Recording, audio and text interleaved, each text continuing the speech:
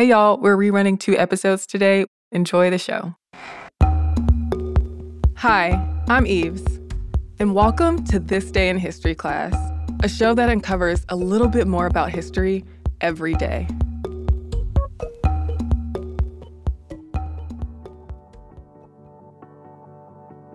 The day was January 24th, 1925. On this day, Maria Tallchief was born Elizabeth Marie Tallchief in Fairfax, Oklahoma, on the Osage Nation Reservation. The doctors used their forceps improperly and left a red mark on her forehead. At least that's what Maria said later. But other than that, baby Maria was healthy, and it wouldn't be long before Maria would start taking ballet lessons and begin her path toward ballet stardom. Maria's father, Alexander Joseph Tallchief, was a full-blooded Osage and a big-time real estate executive. Her mother, Ruth Tallchief, had Irish, Scottish, and Dutch roots. At the time, the Osage were the wealthiest tribe in the U.S., since they had discovered oil in their land and everyone held mineral rights. But even though they were well off financially, life wasn't perfect. Maria's father had a drinking problem, which often led him to argue with Maria's mother. And the Osage were still subject to cultural persecution by the federal government.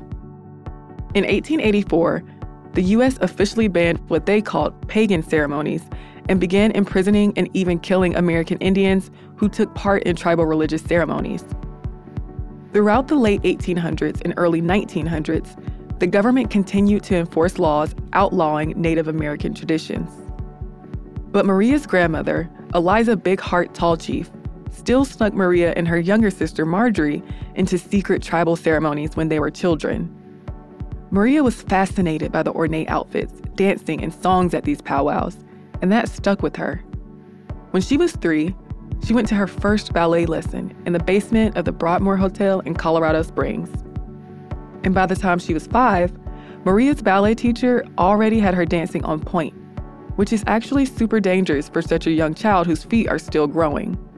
Maria also started piano lessons when she was young, and her mother really wanted her to be a concert pianist, but Maria was drawn to ballet.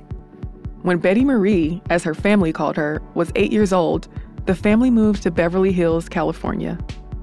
Ruth had felt like the reservation lacked opportunities for the girls, so she took them somewhere she thought they'd be able to reach their full potential. And Maria did thrive in California. Under the guidance of famed dancer and choreographer Ernest Belcher, Maria and her sister learned everything from ballet to acrobatics to tap dance. Ruth, excited to get her daughters out on the stage, even made them do cringeworthy Native American dances that were way too contrived to really be called tribal. Fortunately, Maria moved on to bigger and better things. In 1938, Maria and her sister began studying under choreographer David Lachine, his prima ballerina wife Tatiana Rybaszynska, and Bronislava Nijinská, a notable ballet teacher and choreographer. Nijinská was a tough teacher and pushed her students to be dancers at all times, not just when they were practicing or performing. Nijinská recognized Maria's talent and dedication and cast Maria in her ballet, Chopin Concerto, which was performed at the Hollywood Bowl in 1940. Maria graduated from Beverly Hills High School in 1942 and hit the ground running with her dancing career. She got a job as an extra in the film Presenting Lily Mars, which starred performance big shot Judy Garland. And soon after, she earned a spot at Ballet Russe de Monte Carlo, which was a major ballet company at the time. While she was performing with Ballet Russe, she went from Betty Marie to Maria Tallchief. She was already spelling her last name as one word, but taking the first name Maria helped appease her colleagues who thought a more Russian-sounding name would make her more palatable to the masses. And from here, Maria's ballet career is pretty much a laundry list of accomplishments. She went from the corps de ballet to solo parts. And Russian choreographer George Balanchine, who's been dubbed the father of American ballet, played a major role in Maria's glow up. That's because he really helped her sharpen her dancing skills. You could cue the mentor-student montage here. After George joined Ballet Russe in 1944 as a ballet master, he saw just how talented Maria was and took her under his wing. And they went back to basics so she could build a strong foundation. He helped her master the turnout, or when ballet dancers rotate their legs outward so the toes point away from each other. He trained her to become stronger. He just really helped her embody the art of ballet. Maria even once said that she didn't fully understand ballet until George came around. And soon enough, their professional relationship turned into a romantic one, too. Balanchine proposed to her, and she gave him a kind of unenthusiastic yes. And in 1946, they got married when she was 21 and he was 42 years old. The marriage didn't last too long, only around 6 years. That lack of enthusiasm had turned out to be a general mood of their romantic relationship. But while they were together and after, they collaborated a ton. They went to France, and Maria made her debut at the Paris Opera Ballet in 1947. And in 1948, Maria joined Balanchine's new company, the New York City Ballet, and was prima ballerina there until 1965. Maria rose to the top of the ballet world with her starring role in The Firebird at the New York City Ballet, her performance as a sugar plum fairy in a version of Tchaikovsky's The Nutcracker, and a bunch of other roles that showcased Maria's technical skill and passion. She toured Europe and Asia, performed with other ballet companies, and even played Russian ballerina Anna Pavlova in the 1953 film Million Dollar Mermaid. Maria was always involved in the ballet world in some way, even after she retired from dancing and settled down with her husband, Henry, and their daughter, Elise Maria, in Chicago. She went on to become the director of ballet at the Lyric Opera of Chicago. She also founded the Chicago City Ballet and served as its artistic director from 1981 until it shut down in 1987. By the time Maria Tallchief died in 2013, she had left a huge impact on ballet around the world and helped put American ballet on the world stage. A pioneering dancer and teacher who always embraced her lineage, Maria has become known as America's first major prima ballerina. I'm Eve Jeffcoat, and hopefully you know more about history today than you did yesterday. If you want to know more about Maria Tallchief, you can listen to the November 3rd, 2014 episode of Stuff You Missed in History Class called Maria Tallchief. You can subscribe to This Day in History Class on Apple Podcasts, the iHeartRadio app, or wherever you get your podcasts. Thanks to producer Chandler Mays for all his audio work. Tune in tomorrow for another day in history. Hello again. I'm Eves, and you're listening to This Day in History Class, where we examine the past from the present.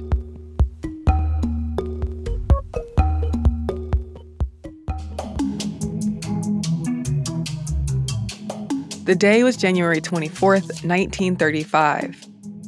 Canned beer hit the shelves for the first time when Krueger's Finest Beer and Krueger's Cream Ale went on sale.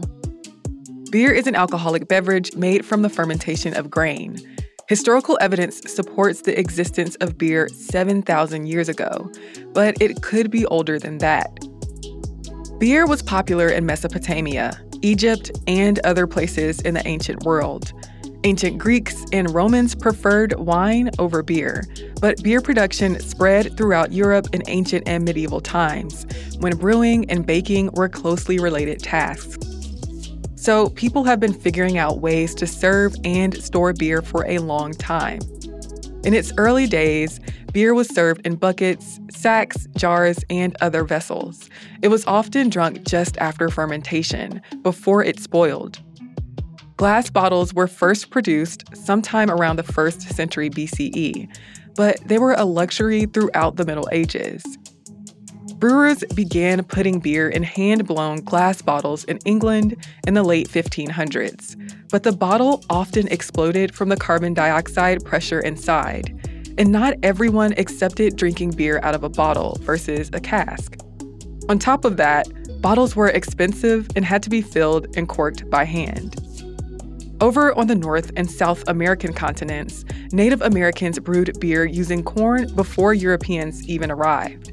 Early colonists began making beer, and by the early 1800s, the number of breweries in the U.S. had grown significantly, but consumption of commercially brewed beer was still moderate. But by the second half of the century, German immigrants were bringing new brewing methods to the U.S., And breweries proliferated. Higher wages, better technology, and urbanization also contributed to this rise in production. In 1866, the chilled iron mold was invented, and it made production cheaper and faster. In 1873, Karl von Linde, working for the Spaten Brewery in Munich, invented mechanical refrigeration. This allowed for year-round brewing and made colder processed lager beers more available. In 1879, an Englishman named Henry Barrett invented the screw-top beer bottle. Pasteurization caught on in beer production so that bottled beers could be stored longer and shipped farther. And in 1900, Michael Joseph Owens invented the first automated glass bottle manufacturing machine. By the early 1900s, bottled beer was taking off. But glass bottles were heavy and expensive, and they weren't the easiest to stack and ship. People also paid deposits on bottles, which could be returned for a refund. Many of the returned bottles were unusable, adding to the cost of the whole operation. Plus, brewers were sending their beer farther distances, and they wanted to cut costs. By this time, cans were already being used for food distribution. Cans did not weigh as much as bottles and were cheap. That said, the metal would react with the beer to affect its taste, and cans had to be able to contain the pressure of carbonated beer. The American Can Company started trying to can beer around 1909, but Prohibition made the production and distribution of alcoholic beverages illegal. Prohibition was repealed in late 1933. By then, the American Can Company had engineered a can that solved the metallic taste and pressure problems. Initial tests with canned Pabst beer went well, but the product had to be tried out in a market. The American Can Company approached the Gottfried Krueger Brewing Company in Newark, New Jersey, and offered to build them a canning line and pay for the first test batches. 2,000 cans of 3.2% alcohol by volume Krueger beer was delivered to faithful Krueger drinkers, who were overwhelmingly happy with the canned beer. On January 24, 1935, Krueger's Cream Ale and Krueger's Finest Beer became the first beers sold to the general public in cans. Competitors soon began selling canned beer, and its popularity grew throughout the 1930s and after World War II. The first cans were flat-topped and had to be opened with a church key. Then came cone-top cans that could be closed with crown caps, then pull-tab tops, then stay-tab tops by 1975. As beer cans went through more reinventions, they caught on with more consumers and brewing companies. The Krueger Brewing Company shut down in 1961, pushed out of the market by companies like Anheuser-Busch. The Krueger label was then sold to another brewing company. I'm Eve Jeffcoat, and hopefully you know a little more about history today than you did yesterday. If you'd like to follow us on social media, you can do so at TDIHC Podcast on Instagram, Twitter, and Facebook. Or if you would prefer to email us, you can send us a message at thisday@iheartmedia.com. Thanks for listening. I hope to see you here again tomorrow.